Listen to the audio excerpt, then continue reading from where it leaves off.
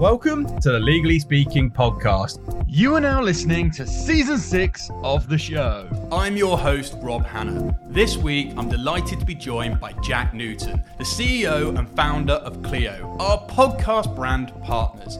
Jack completed his BSc and MSc in computer science at the University of Alberta. In 2008, Jack, alongside his childhood friend Ryan, founded Clio, the first cloud-based legal practice management software. Since then, Clio has been awarded number 1 for Canada's best managed companies by Deloitte, number 1 for Canada's most admired corporate cultures by Waterstone Human Capital, the first company to receive BC Tech Association's Company of the Year Anchor Success category, and more recently the Data Breakthrough Awards 2021.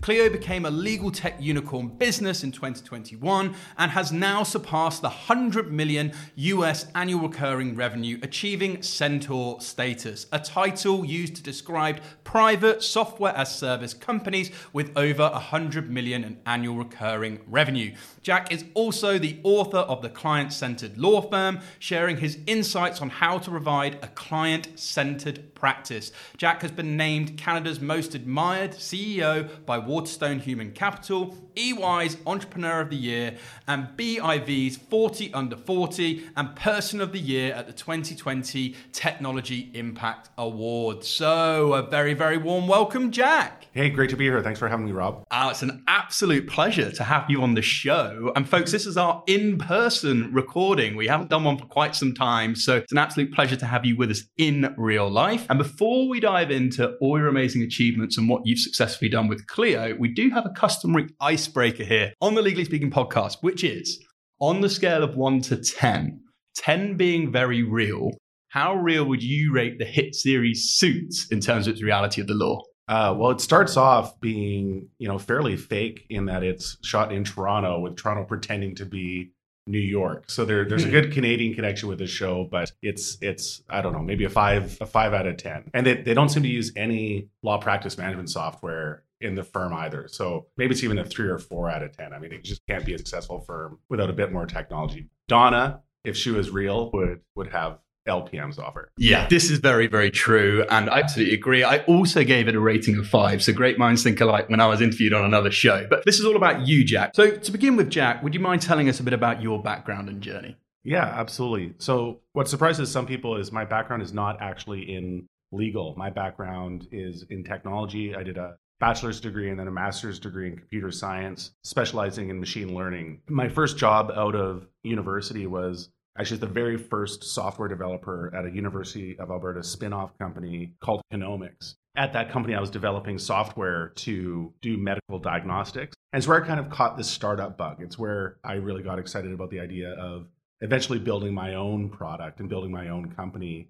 And along that journey, my lifelong best friend, Ryan Govro, and I, around 2007, started to see that the cloud was transforming almost every industry out there and started looking for an industry that we thought was ripe for transformation. And Ryan was at the time working at one of Canada's largest law firms called Gowlings. And he saw how poorly they leveraged IT to get their work done. And that was the light bulb moment for us realizing that legal, from a technology transformation coupled with this massive transformational opportunity that the cloud represented, was an opportunity for us to build this company we'd been dreaming of building together for more than a decade. And that's where we started work on Clio. Yeah, and we're going to talk lots more about Clio, but I want to dive back in just to your journey because, it's the argument, are entrepreneurs born or made? And let's go back to that sort of computer science side of you. Where did that interest and the reason for wanting to go to university and that come from? Yeah, I think in my case, I'm definitely an example of an entrepreneur that was born when I was growing up. When I was as young as 8 years old, I started to think about businesses I wanted to run. I started a snow shoveling business when I was 12 or 13 years old, and I grew up in Edmonton, Alberta, which is a very cold and very snowy place in Canada. So it's a good place to have a snow shoveling business. I ended up enrolling some of my friends and my brothers in that snow shoveling business. I had a computer building business when I was around 13 or 14 years old, and this is back before the days of Dell and a lot of the bigger computer companies out there. So building PCs for people was one of my early passions.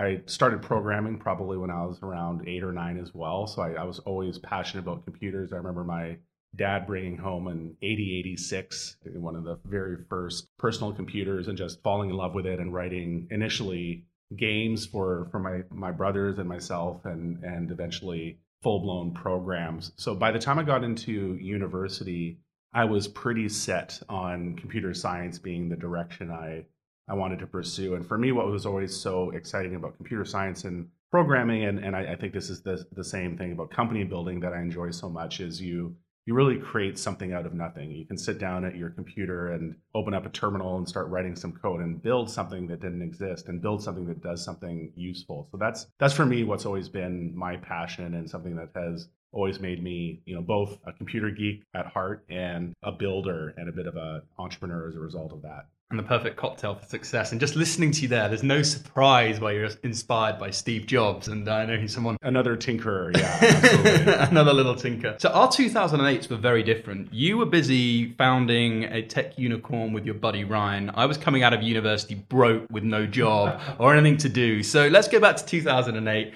How did the name Clio come about? Well, we were both broke in 2008, so we did have that in common. So Ryan and I started building Clio in 2007 and officially jumped in with both feet, quitting our jobs and really starting on the company in earnest in 2008.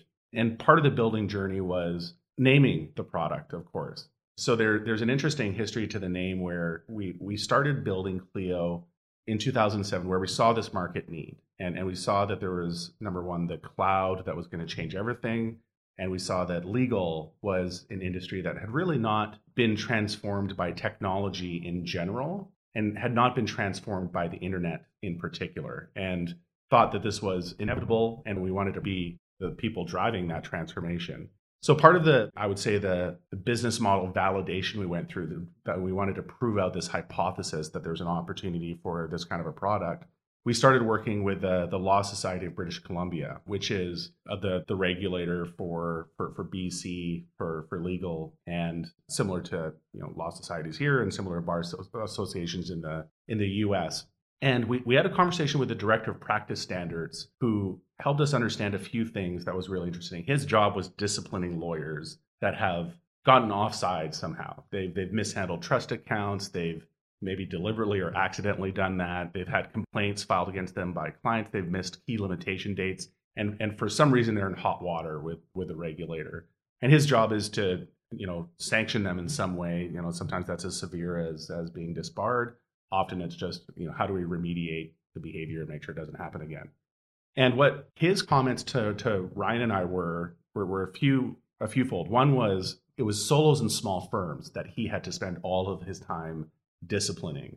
And the solos and small firms, if they drop a ball, there's no one to catch it. Whereas a lawyer at a big firm, there's a small flotilla of people ready to catch that ball. There's paralegals, there's assistants. So there's a lot of people to jump in and help out the large firm lawyer. The small firm lawyer, even a lot of mid-sized lawyers don't have that support ecosystem. And then the question we asked, Kenzie was his name, the question we asked Kenzie was, well, if they don't have that human support system, why aren't they using technology to better organize their practices? And, Kenzie basically said, well, there's a bunch of technology out there. At the time, there was, probably a dozen practice management products that were on-prem, like Practice Master and Abacus and Amicus and Time Matters and you name it. But they were all expensive and they were all hard to use. So this was the light bulb moment for us, realizing that Clio was a really big opportunity for this solo small firm segment. But then the question we asked ourselves, well, how big can this segment be? This feels like it must be a pretty small segment. And the research we did really opened our eyes. And again, we were coming from this outside of legal. So all of this was, we were talking about suits earlier. Our perception of what the average law firm was informed by the predecessors to suits, the Ally McBeals and the Boston Legals of the day. So we thought, most lawyers practiced in these, big 500 plus person firms with fancy AAA downtown office space, and realized, no, this is actually a very entrepreneurial space. And 80% of lawyers practice in firms of 10 or less.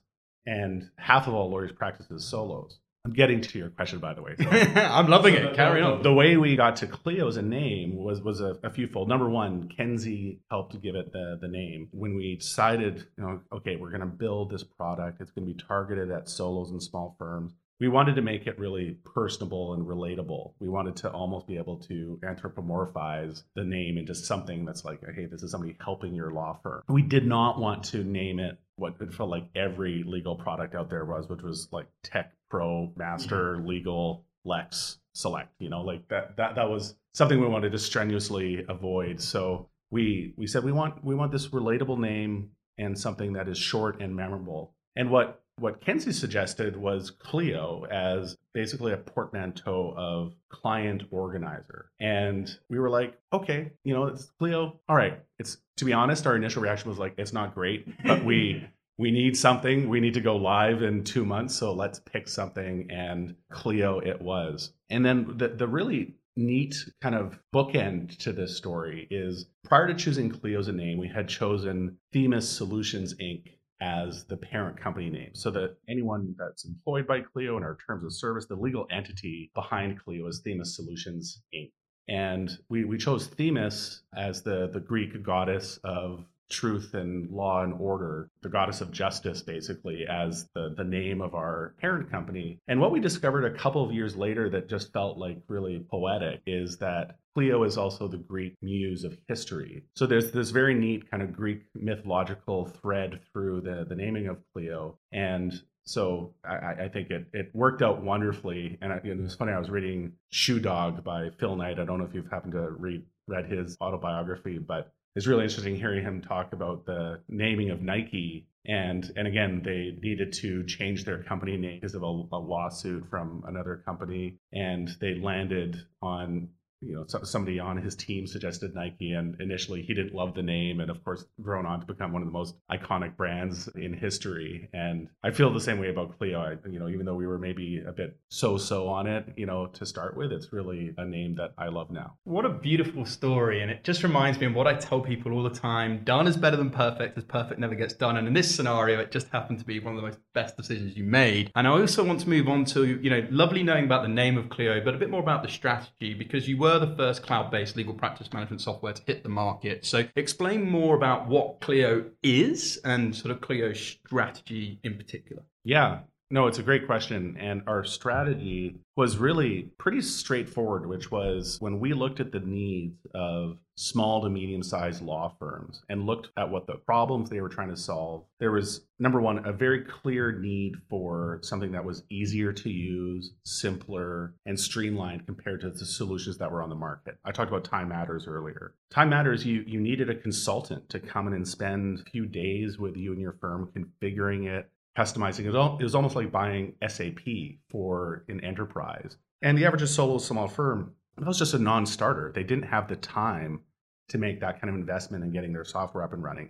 The second piece was the software of the day was very expensive, both not only in terms of the time to implement, but in terms of absolute cost. You needed to buy the software, which was $1,000 plus. You needed to buy a server to run the software on, which was another few $1,000s. You needed to get all the networking configured, and you often needed to hire an IT guy or gal to come in and figure all of that stuff for you. So the absolute costs, both in terms of time and money, were basically prohibitive for most small to medium-sized law firms. And we saw that the cloud is this radical transformation of technology that you could just type in a website address and pay a month-to-month subscription fee and have your entire practice in the cloud and managed by a third party, and trusting a third party with your data and with your software. And that was really the biggest leap that we had to make, the leap of faith we had to make, which was, as the very first cloud-based product in the marketplace, is this marketplace going to embrace the idea, or even if it's not as full-blown as embracing cloud-based software, is it an industry that will accept cloud-based software? And again, this was just to set the time period, 2008. So the iPhone, for example, had just been released. Dropbox was announced and released to the public that year. So the cloud was very nascent. So this idea, although it sounds like something like what is generally accepted wisdom today, was not at all the case in 2008, where the cloud was very early, and the cloud in legal and what the ramifications for lawyers that have very specific duties to their clients and their data. What does this all mean? And Ryan and I had a lot of conviction in the cloud, and that we could eventually really make a strong case that the cloud is actually, and this sounded very audacious in 2008, while I think it's accepted as correct today, the claim we made in 2008 is your data will be safer in the cloud with a provider like Clio than it would be on an on-premise system sitting in a server in your, again, for the average firm, in your broom closet without even a lock on it, and without a proper security audit being performed on it on a daily basis and so on. So we really believe that in the long run, the cloud would win. But when we announced the product and we launched our beta just over 14 years ago now, in March of 2008 at the ABA Tech Show in Chicago, it was a really interesting reaction from the audience where we got such a polarized response. We had some people come up to us and literally hug us and say, we've been waiting for somebody to build software like this. Thank you. I love what you've done with Clio, and this is going to run my firm. And we had other people come up and basically verbally attack us, saying, this is irresponsible for you to encourage lawyers to store their data with a third party, to store their data in the cloud. How dare you? And what we realized pretty early on, and again, this was starting to percolate in 2008, 2009, bar associations were starting to get questions about whether the cloud was acceptable for a lawyer to use or not. And in fact, the very first ethics opinion issued on cloud computing from North Carolina in the United States was the result of somebody asking if they could use Clio, essentially. And we realized in this whole security and ethics discussion, we could either get dragged along by the debate, and that debate, by the way, was often being run by our on-premise competitors trying to run a campaign of FUD, of fear, uncertainty, and doubt. So we realized that there were some forces at work that were really trying to undermine cloud adoption because they realized it was an existential threat to their business model. We realized we could either get dragged along by this conversation or really lead the conversation. And what we started doing in 2008, 2009 was started publishing white papers. I started speaking at any event I could get invited to speak on the security and ethics of cloud computing for lawyers. I started getting CLE credits distributed for the talks I gave on the topic. Our white papers started being cited by bar associations. We formed a lobby group called the Legal Cloud Computing Association that helped educate bar associations and law societies about the realities of cloud computing. And North Carolina ended up issuing a positive ethics opinion on cloud computing, saying basically cloud computing is totally acceptable for a lawyer as long as they are honoring their duty of privacy and confidentiality to their client, and that they perform a reasonable level of due diligence on the cloud computer they select. So that was a great outcome for us, a bit of a turning point in terms of cloud adoption in legal in the 2008-2009 time period. And over the last 14 years, we've seen this just explosion in the number of cloud-based products in legal. And we're really proud to have been one of the trailblazers in that space, and obviously evolved to the leader in the cloud-based practice management space, but have this broader impact of inviting this huge group of cloud-based companies helping drive true innovation in legal, which is something we're really proud of. And absolutely right to be proud of, and it's inspiring. And I think the elephant in the room we need to address is also, and back to the entrepreneurs born, 2007, we were in a global recession. Right. So that risk element of all in, believing in it, I think there's so much wisdom shared there that if you believe in something, you spot something, go all in. I forget the statistic of number of unicorns that are actually born from recessions, but actually in a downtime, it's not a bad time to get busy and start thinking about that creativity. I think that's very true. And I think good idea can be born anytime. And I think there's a lot of benefits to launching a company in a recession that aren't appreciated. There's scrappiness, I think, that goes along with being founded in a recession. Things like hiring can be actually a lot easier in a climate like the one we had in 2007, 2008, and like the one, frankly, it feels like we're in right now as well, with a lot of uncertainty in the economy. When you're building something new, you need every advantage you can get. And especially if you're talking about building technology, a recessionary environment ends up being actually a really positive factor in the sense that every company, every law firm is trying to figure out how do I do more with less? How can I leverage technology to get better? And if you can figure out a way of solving a problem in that ecosystem and really advancing a specific business in terms of how they get work done and help make them more productive, again, this kind of environment can be really positive. But I do remember wondering if I was insane a few times in 2008, especially the week before we launched Clio. The cover of The Economist was the illustration was of the logos of every major bank in the world swirling around a drain, and the headline was, "When will it end?"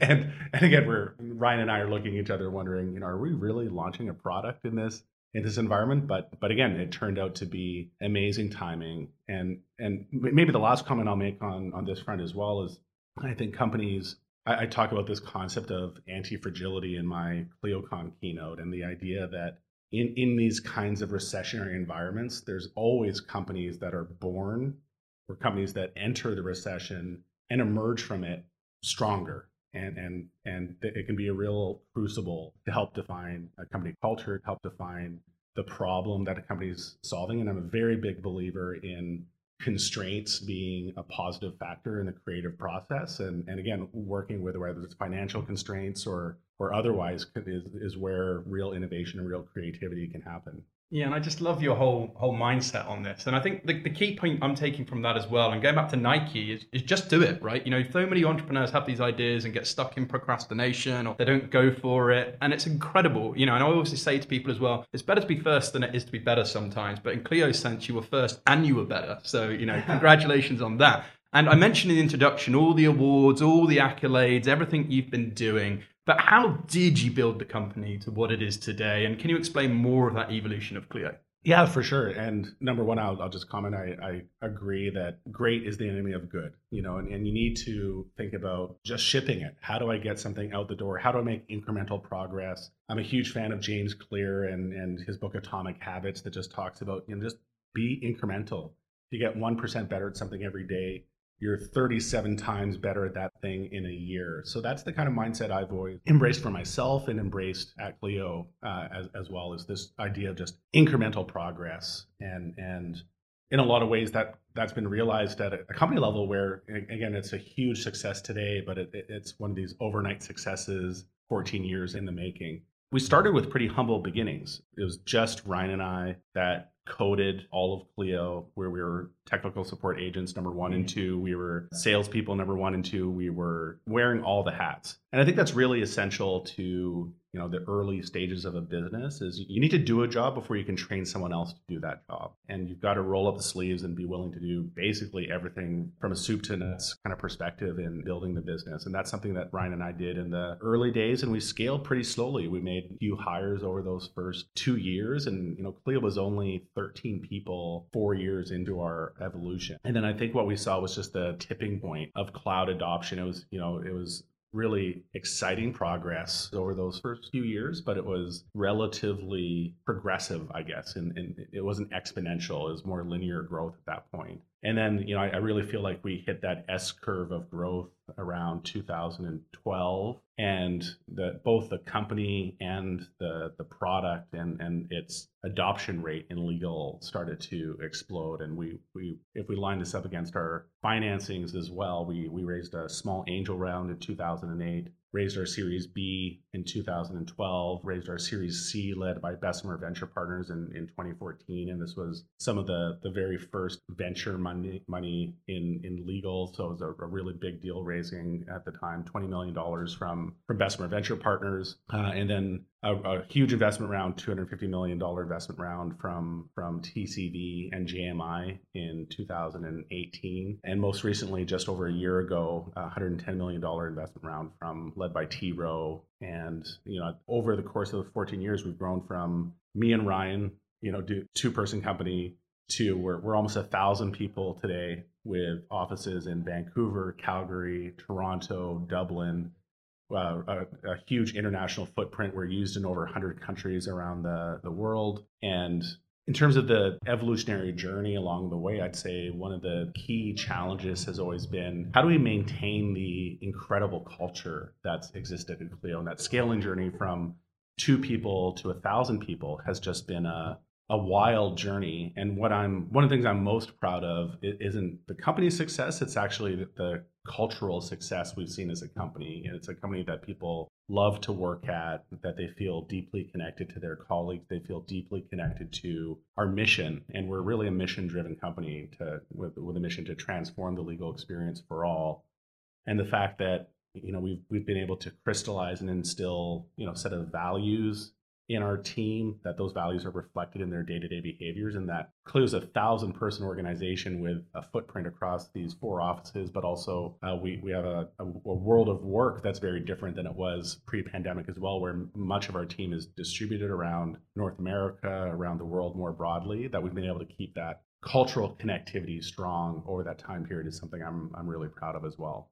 And it's something I've personally tasted and experienced working with Clio, all the Clions, as you say, which I love. Everyone is down to earth, efficient, professional, and really believes in that mission that you mentioned. I love that you talk about compounding as well, going back to that point. I think it's so important, taking those minutiae details, how far you can go in a year, 10 years plus, wherever it may be. And I want to focus a little bit more on those obstacles, because they say new level, new devil. Right. So, what was the single biggest obstacle you faced whilst building Clio? You touched on obviously finding the people, and maybe a side question, just because I'm curious, the entrepreneur in me. Do you miss those days of being scrappy, just the 2 of you, or would you go back there again one day? Yeah, it's lots of great questions in there, and I've never heard new level, new devil. That's a good saying. Certainly resonates, and it's part of what's kept me energized and excited to continue working on Clio year after year as well. 14 years, a long time to be working on something. And at this point, Clio is really my life's work. And what's kept me excited and engaged every day is it does feel like a new job every quarter. Running a 100-person company is very different. Running a 150-person company is very different from running a 500-person company, and so on. So the new levels and the new challenges you encounter along the way is something that's very exciting. I would say the biggest challenge we faced in the early days of Clio was fundraising in that 2008 environment, where we were pitching Clio and pitching to every VC, every angel investor that would listen to us, and getting the most agonizing feedback, which was, this is one of the best pitches I've ever seen. You guys are onto something. There's no question this product is going to be successful, but I'm sorry, we're just not writing a check right now. Because people were just pencils down and worried that the financial system as we knew it was going to collapse. And as white-knuckled as everyone is today about the recession that we're either about to enter or already in, there's not that level of fear. And, there's certainly anxiety about what the economic ramifications of the recession are going to be and how long is this high inflation environment going to last and so on. But people aren't worried the financial system as we know it is going to collapse. And that was the worry in 2008. So I would say surviving that first year was the biggest existential threat that Clio faced from a financial perspective. And the punchline to that story is hilarious, by the way. It's one of my favorite Clio stories. But against this backdrop of me and Ryan pitching every angel investor we could find and hearing no day after day after day. And again, they talk about this a lot in startup land, but you need to be tenacious. You can't let the no's and the difficult days get you down. You just need to persevere through that. And so we heard no over and over and over again. And it turns out in 2008, this guy named Christoph Jans, who had just sold his company to the MySpace group. He was running this company called PageFlake. It was one of the very first Web 2.0 homepage apps. So he sold his company and started investing his money as an angel investor. And he sent an email to me and Ryan. Didn't know us personally, but a friend of mine had just published an article about Clio on this blog called web2.0central.com. Christoph read it and said, hey, I just read this blog post. It's fascinating. I like what you're doing with Clio. I'd be interested in potentially investing. And I just invested in this company called Zendesk. And it was when Zendesk was 4 guys in Copenhagen that Christoph made that investment. And Christoph was based in Germany, by the way. So we get this email from a web.de email address talking about investing. He sent it just to our info@goclio.com at the time. And it went straight to our spam folder because it looked like a spam email probably. And because we inadvertently slow played Christoph, he sends a follow-up email 2 weeks later saying, hey, I just want to reiterate, I'm really interested in what you guys are doing. I'd love to invest. And what I can only describe as an act of God Ryan one day decides to check what's in his spam folder, which he'd never done previously. I don't think he's ever done since. And saw this email from Christoph, and he forwards it to me and saying, hey, this looks legit. I follow up with Christoph. He does some due diligence. We get to know him. And he ends up leading Clio's seed round. And it was just a great example of, number one, playing the odds and just making sure you're getting your name out everywhere. My friend who wrote this blog post that Christoph ended up reading, I was initially a bit dubious about, like, do we want to do an interview? Do we want to do the post? You just never know where the exposure that you generate will lead to. And, I guess check your spam folder is the other piece of takeaway advice. Like, you never know what you're going to find in there. And for us, it was a company defining moment. So that was the financing journey and the very strange story with Christoph, who ended up being not just the money we needed, but the investor we needed. He was a huge coach to me and Ryan. And that investment in Zendesk really helped us see some of the challenges that laid ahead of us in the journey. And then I think the second defining moment for us, beyond just the financing question, was, could we drive the adoption of cloud computing in legal? Like, could we really help make lawyers feel secure in their data being safe in the cloud? And this whole approach we had, I think, of being thought leaders around the security and ethics in cloud computing ended up helping us round that corner. But if we had not been proactive about that, I don't know if it would have happened. So again, it's we talked about Steve Jobs earlier, and one of the things he talks about is just realizing you can change the world around you. And just, if we felt like we were going to operate within the parameters that existed of the day in 2008, cloud computing for lawyers, a cloud-based LPM would just be a non-starter. No, it's not going to be widely accepted. But if you realize, no, we can drive transformation in this industry, we can change the mindset of this industry, and embrace the fact that might take years, or it probably took the better part of a decade to really drive that transformation. If you have that conviction, you can really change the world around you in a positive way. Inspiring. I absolutely love it. And the word or the acronym that comes to mind with that is push. Persist until something happens. And I think what a fine example you just shared there of the Clio story. And I remember one of my mentors when I first started our business saying, staying in the game. I think you talked a lot about mindset, resilience. You're going to experience all of those pushbacks, but also the opportunity, checking that spam folder. You need a bit of luck along the way, but you make your own luck by actually taking that initiative of actually doing that. And I just absolutely love it. And a little top story, folks, it was an email in my junk inbox which landed us to the relationship we have with Clio today. So there we go. Things always come full circle. Check your spam folder. Always check your spam folder, but super inspired by that. Time for a short break from the show. Are you looking for a way to get your firm working more efficiently and profitably while ensuring a better work-life balance for your team? Well, if you haven't considered our sponsor Clio, I'm here to strongly recommend that you do.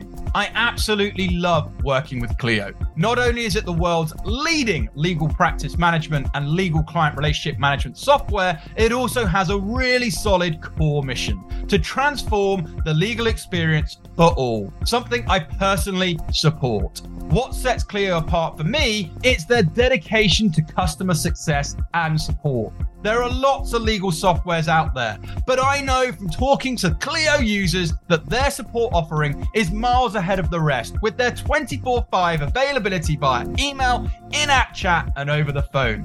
Yes, you can actually call in and speak to someone. Clio is also the G2 crowd leader in legal practice management, in comparison to 130 legal practice management softwares, and has been for the last 14 consecutive quarters. G2 Crowd is the world's leading business solutions review website.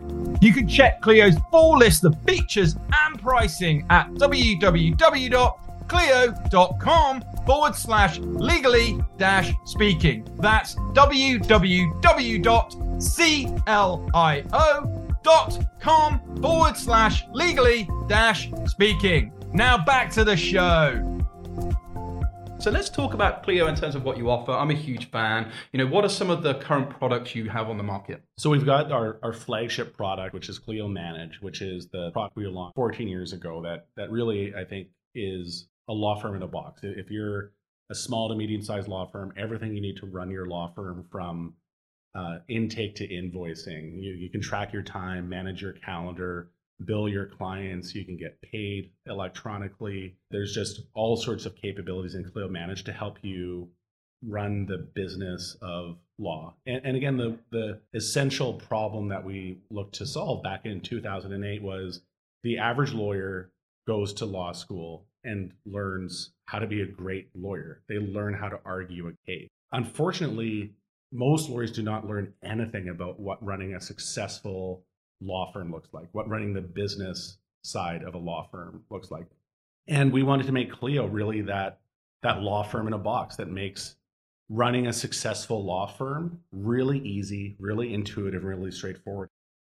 If you just embrace the best practices in Clio, you will run a thriving law firm.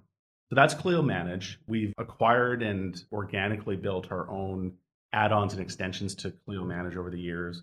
We have Clio Grow now, which is a legal CRM that helps you manage from a lead to a client, essentially, so you can track where are you investing your marketing dollars, what acquisition channels for new clients are the most productive, managing the process, basically the pipeline of somebody that comes in from your website, and how do you nurture that lead into a client eventually. So if you think about Clio manages everything that happens after you sign the engagement letter, Clio Grow is basically everything that happens beforehand and helping manage that journey of a lead to becoming a client of your firm. We've recently acquired LawYaw. That was an acquisition we made about a year ago that is all about document automation. And again, this is based on our core belief that documents are the atomic unit of work in legal. And what can we do to help make documents more intelligent, more automated? How can we help you, for example, send a questionnaire to your clients to help them populate the fields in a document and produce a polished PDF that you can execute with integrated e-signing Clio? So that's LawYaw. We also have a number of court forms available through LawYaw that help automate many pieces of court form workflows. And we're going to be bringing some of that technology to the UK and our EMEA customers as well. And finally, we have Clio Payments, which has been a huge investment for us over the last couple of years, a huge area of innovation in legal, where we've brought electronic payments as a deeply integrated and embedded piece of the Clio technology stack, something that spans everything from Clio Grow to Clio Manage to LawYaw. And right now that's live in the US, but we will be bringing that to additional markets over the course of 2023 as well. And really excited for the next chapter of growth with Clio Payments. Yeah, and it's exciting. And I personally hate this next question, so you can be like, nah, let's move on, Rob. But it's, I think we're recording in 2022, just put that on the record. What can we expect to see from Clio within the next 5 years? So, yeah, I think it's a very fair question. And if I think about where we're at thematically, I think what we've really succeeded in over the last 14 years in building Clio is building the operating system for legal.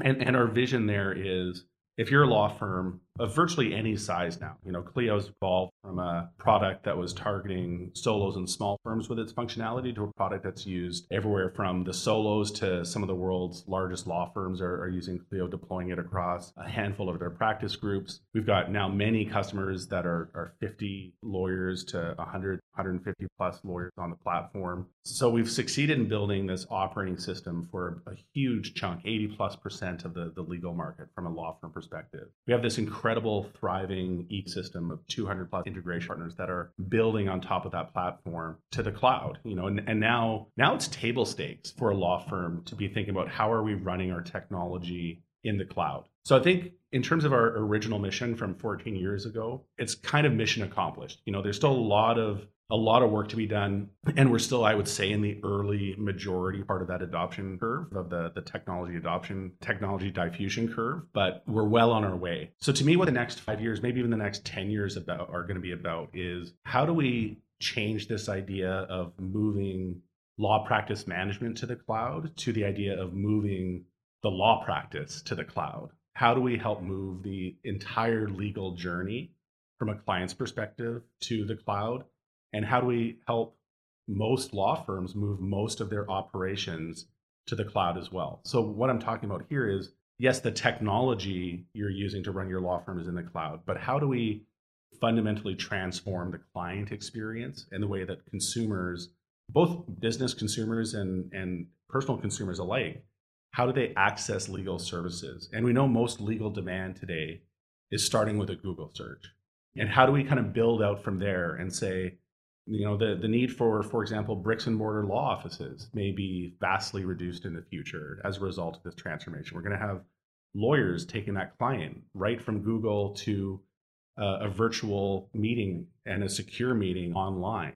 Those clients don't necessarily need to come into your law office to help you write down answers to a questionnaire. They can do that online with a really simple, streamlined workflow.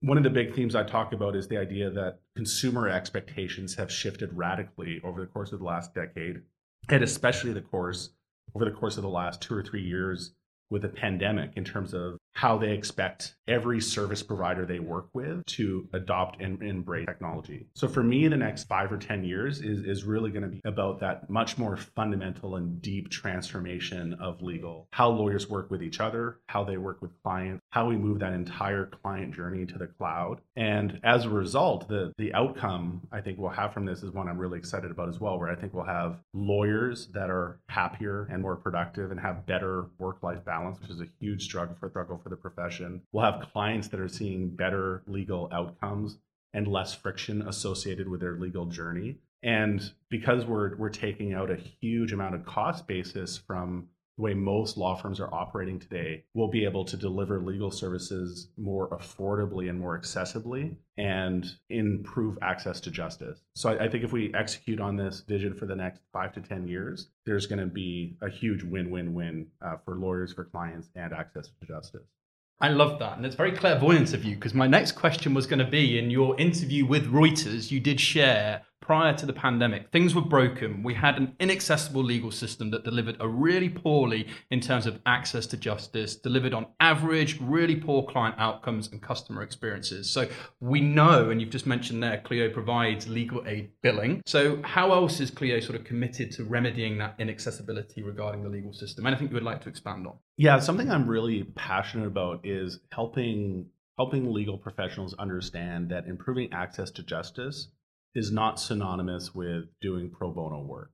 Like when we talk about the access to justice problem, and we talk about the fact that 77% of legal problems are not solved by lawyers today, and that's a stat from the World Justice Project. This is not going to be solved by an army of lawyers doing pro bono work. What we're really seeing here is that product market fit between the way lawyers deliver their services today and the way that the average consumer wants to consume them has extremely poor product market fit. If legal was a startup, it would be told it's got a lot of work to do to improve product market fit. And to me, what needs to happen here is not solved by pro bono. This is about lawyers fundamentally rethinking how do we price and package and deliver our legal services, and how can we get more innovative on pricing to deliver products in a way that legal consumers want to consume them. We had Seth Godin speak at ClioCon a few years ago, and one of the quotes from his speech that stuck with me, and it was so simple but so profound, as Seth is great at doing.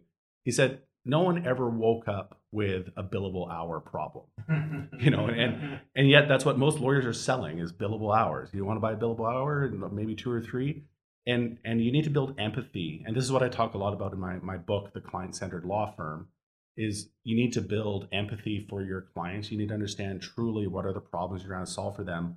Work outward from that. And when you think innovatively about solving those problems, we can really solve the access to justice problem, which is really, at the end of the day, a product market fit problem. We are not selling legal solutions to consumers in a way that is accessible to them or compelling to them.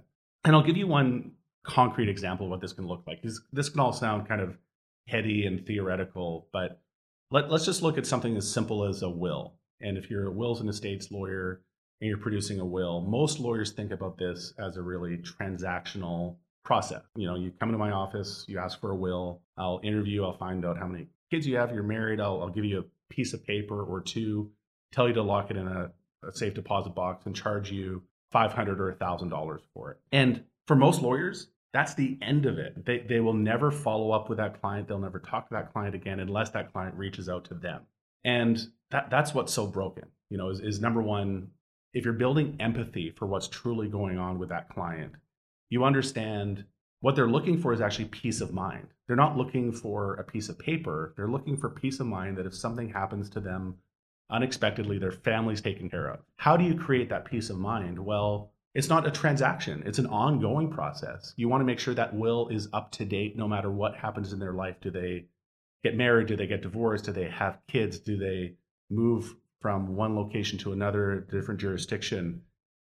All of that might require their will gets updated. And you start to think about that and you realize, well, maybe a will should actually be a subscription. Maybe it's something you're paying $50 a year for rather than $500 up front. Maybe you say for that $50 a year, maybe it's $100 a year, you get as many updates to your will as you need to reflect your changing and evolving life circumstance. I'll send you a questionnaire once a year asking you what's changed and make sure you've got that up-to-date will. And now, if you think about just that simple shift in thinking, the way you would price and package the legal solution in that scenario, you've done a few things. Number one, you've actually solved the legal outcome the client's looking for. You've created a solution to their problem. Again, nobody woke up needing a piece of paper to put in their safe deposit box. They woke up needing peace of mind. And a lawyer can be a partner in helping create that great legal outcome. This is also a win for the lawyer because instead of a fixed transactional fee of $500 or $1,000, he's now got a recurring annuity. He's now got recurring revenue of $500 or $50 or $100. And the lifetime value of that, by the way, and this is another concept from the SaaS world, the software as a service world that I think a lot of lawyers would benefit from learning about, is the lifetime value of that customer is going to be how long they pay you that $50 or $100 a month or a year rather. And that will turn into, a client that is $5,000 or maybe even $10,000 over their lifetime in terms of revenue. So hugely positive outcome for the lawyer, both from a cash flow perspective and from a lifetime value perspective. And finally, on the access to justice piece, there's a lot more people that can afford $50 or $100 a year for a legal solution that can afford $500 or $1,000 upfront for a transaction. So we've actually improved access to justice too. So this is where I think I get so excited about this idea of reinventing the way we do legal, because there's a lot of examples like that where you can create a win-win-win for the client, for the lawyer, and for access to justice. This does not mean lawyers need to make less money. This does not mean you need to be short-shrifting your clients. This does not mean pro bono work. I mean, that pro bono work is great and it has its place, but we're not going to solve this product market fit problem with pro bono legal services. We need to rethink how we're delivering legal services. And that I think is a huge, this latent legal market, this 77% of legal problems that do not get solved by lawyers is a massive opportunity for any lawyer that can think innovatively about creating their solutions. That, folks, is a masterclass in commercial awareness. We talk and read a lot of these blogs, so I'll just dissect that. We're talking about customer lifetime value. We're talking about annual recurring revenue. And if you're a shareholder or you're an owner in your business, you want that. Your value of your shares is immediately going to go up. We talk about you don't just want clients. Clients are good, but relationships pay. Touch points where you can follow up with them. Value add. All of those amazing experiences. It's much the same as me with my legal recruiting business. We're not trying to build a database. We're not transactional. We want to grow with people's careers. Let's start with them at the beginning. Look at that customer lifetime value to when they make partner and look at the long-term relationship. So folks, rewind what Jack just said, listen to that 10 times over, make notes, and I can assure you, you'll definitely know a lot more about commercial awareness and what's going on in the legal world moving forward. So you did touch on your book, and I want to talk a little bit more about that, The Client-Centered Law Firm. So what do you hope for your audience really to learn and really take away from the book? Well, the book is really advocating for a paradigm shift in terms of how lawyers think about delivering their legal services. And it's a shift that is away from, I think, what has historically been a very lawyer-centered way of thinking about legal service delivery. And again, something as foundational as the billable hour, is a lawyer-centered construct. This is something that is helping lawyers, helps create predictability for lawyers, helps create certainty around the time investment and the financial outcome that will be associated with a legal project for a lawyer, but it is not what the average client is looking for. The average client, again, is looking for a solution to a problem. They want to have, in many cases, value-based billing. They want to understand what they're getting into, and they want their lawyer to feel like a partner to them, as you pointed out, not somebody that they're transacting on an hourly basis with, but somebody that is a true partner to solving their business problem or their personal problem with. And what I talk about in the client-centered law firm is just a real paradigm shift in terms of how do we rethink the way we're delivering legal services, if we kind of let the Reuters quote that you highlighted, if we just accept that the legal system as it exists today is broken, and again, you can't look at the data and not agree with that. 77% of legal problems not being solved by lawyers, huge access to justice problem. Lawyers, and this strange paradox, by the way, when we look at our legal trends report data, we also see that 80% of lawyers say the number one thing they need to help grow their law firm is more clients.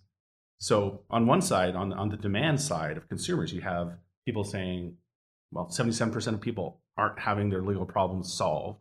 And on the supply side of the equation, with lawyers ready to solve those problems, you have 80% of lawyers saying, I don't have enough clients, I want more clients. Any economist would look at this and just say, well, what's broken? Why can't we connect the supply and the demand?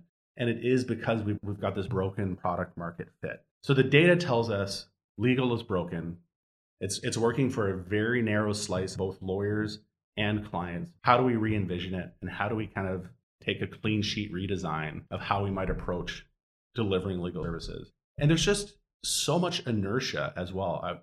Legal is a very precedent-driven profession.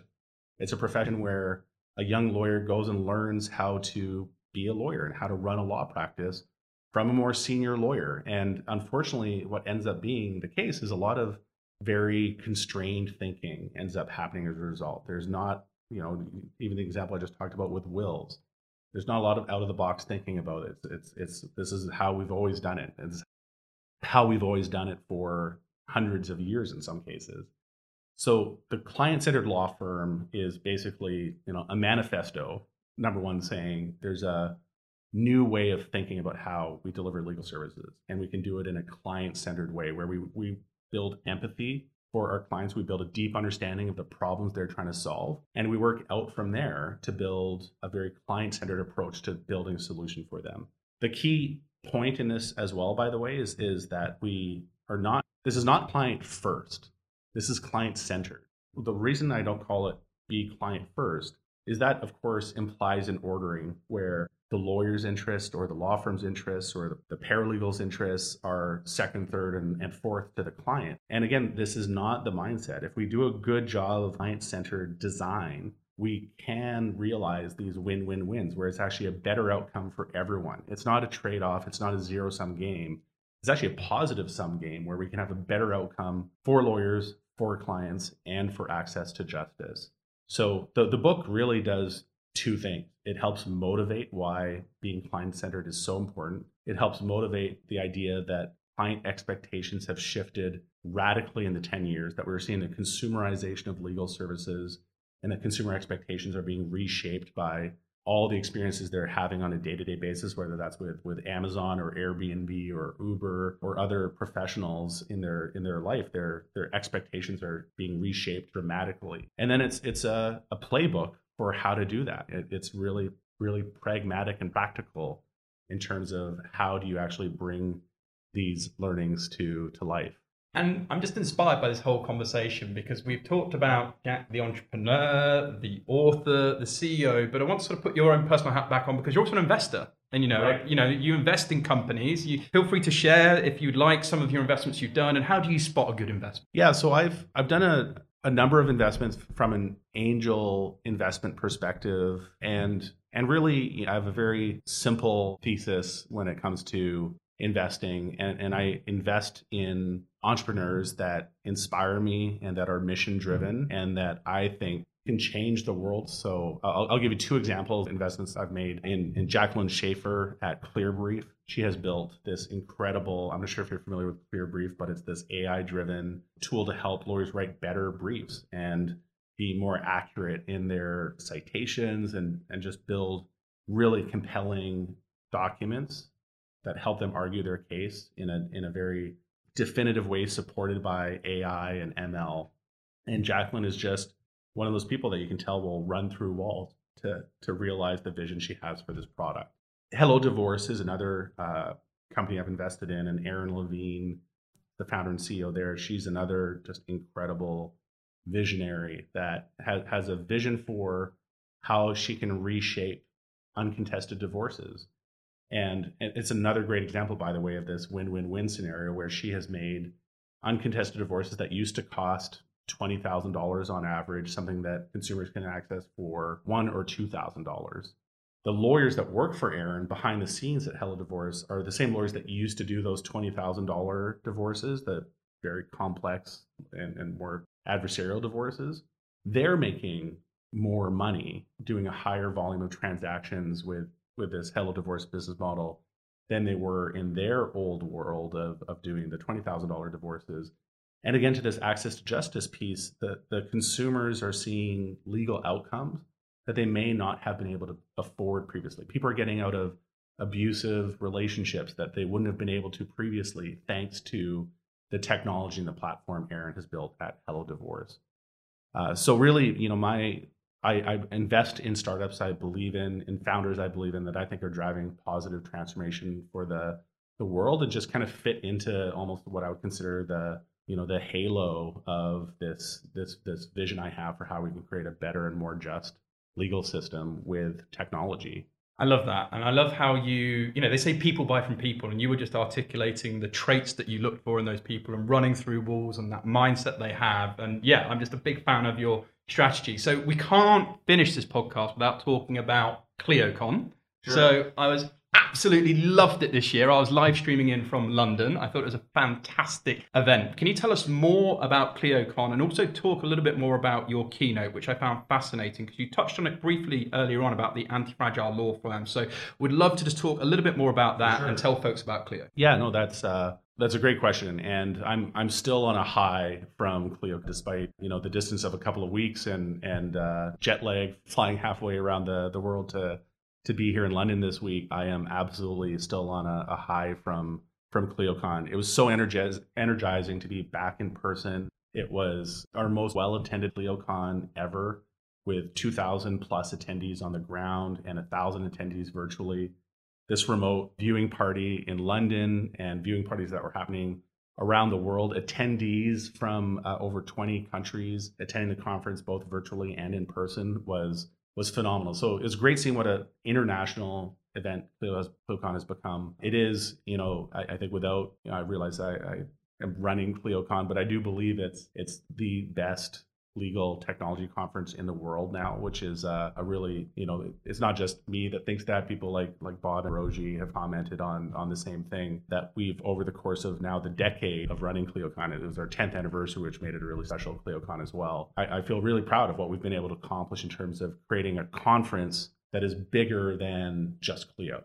Our vision has always been, let's make this the conference where the leading minds in legal innovation come together and envision a better legal system, and envision how technology can be an essential part of realizing that future vision.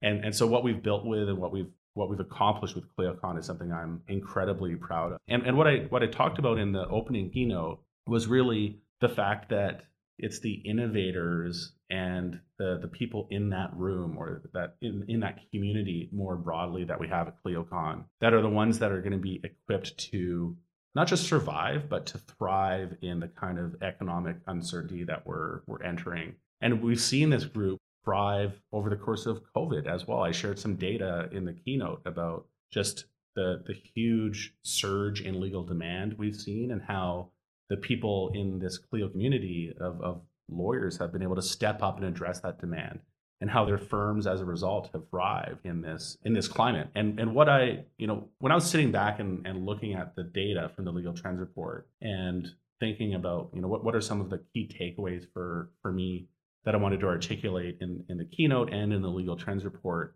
it reminded me of this concept I'd read about 10 years ago in a book called Anti-Fragile by Nicholas Nassim Taleb. And what he talks about in this book is the notion that we need a term for a system or for people that are the opposite of fragile. People that, it's not just being resilient. And I think this is the key point. It's like resiliency is like, okay, you survived something, you got through it, you're maybe battered and beat down a bit, but you got through it. And what we saw, I think, with the legal profession as a whole, we saw this I think it's the way we felt, and it's what we saw in the data as well, is it was something much more than just resiliency. Like the legal profession thrived over the course of the pandemic. And I think what most lawyers would agree exiting the pandemic is that they are in a better place personally than when they entered the pandemic. They've got better work-life balance.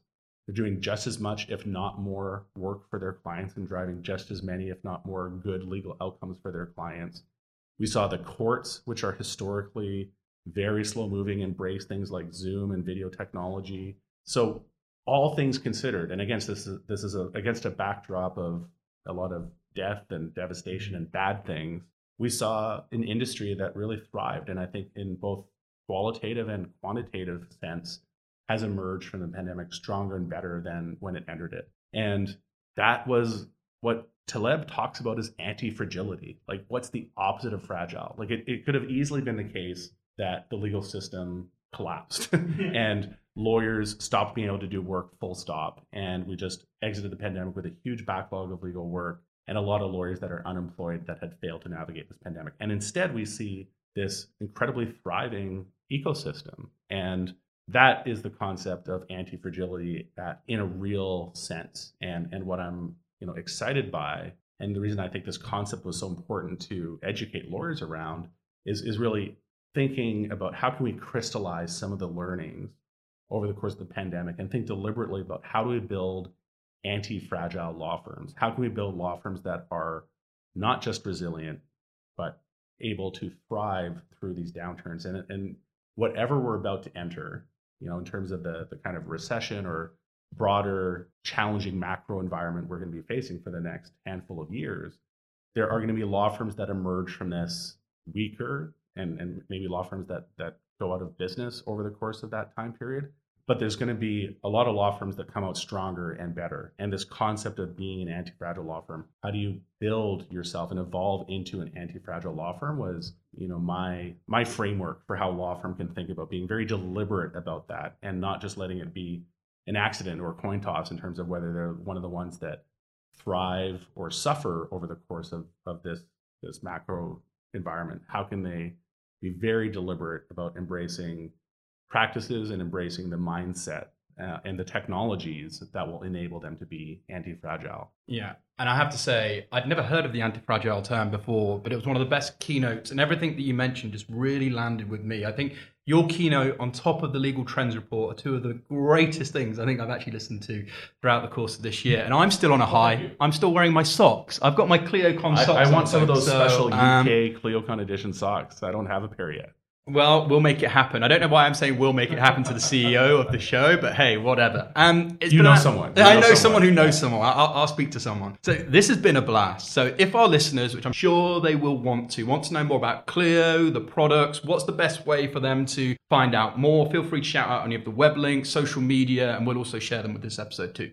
Yeah, well, first of all, thanks for having me, Rob. It's been a blast as well. Really had a great time here, and it's great to finally meet you in person. And to learn more about Clio, check out Clio.com. You can check me out on Twitter at Jack_Newton. And between those two resources, that's where I do most of my talking and where you can find out all you want to know about Clio. Well, thank you so much once again. It's been a real pleasure having you on the show. We did it in real life as well. Wishing you and all the Clios lots of continued success for the future. But for now, over and out. Thank you for listening to this week's episode. If you like the content here, why not check out our world-leading content and collaboration hub, the Legally Speaking Club, over on Discord. Go to our website, www.legallyspeakingpodcast.com, for the link to join our community there. Over and out.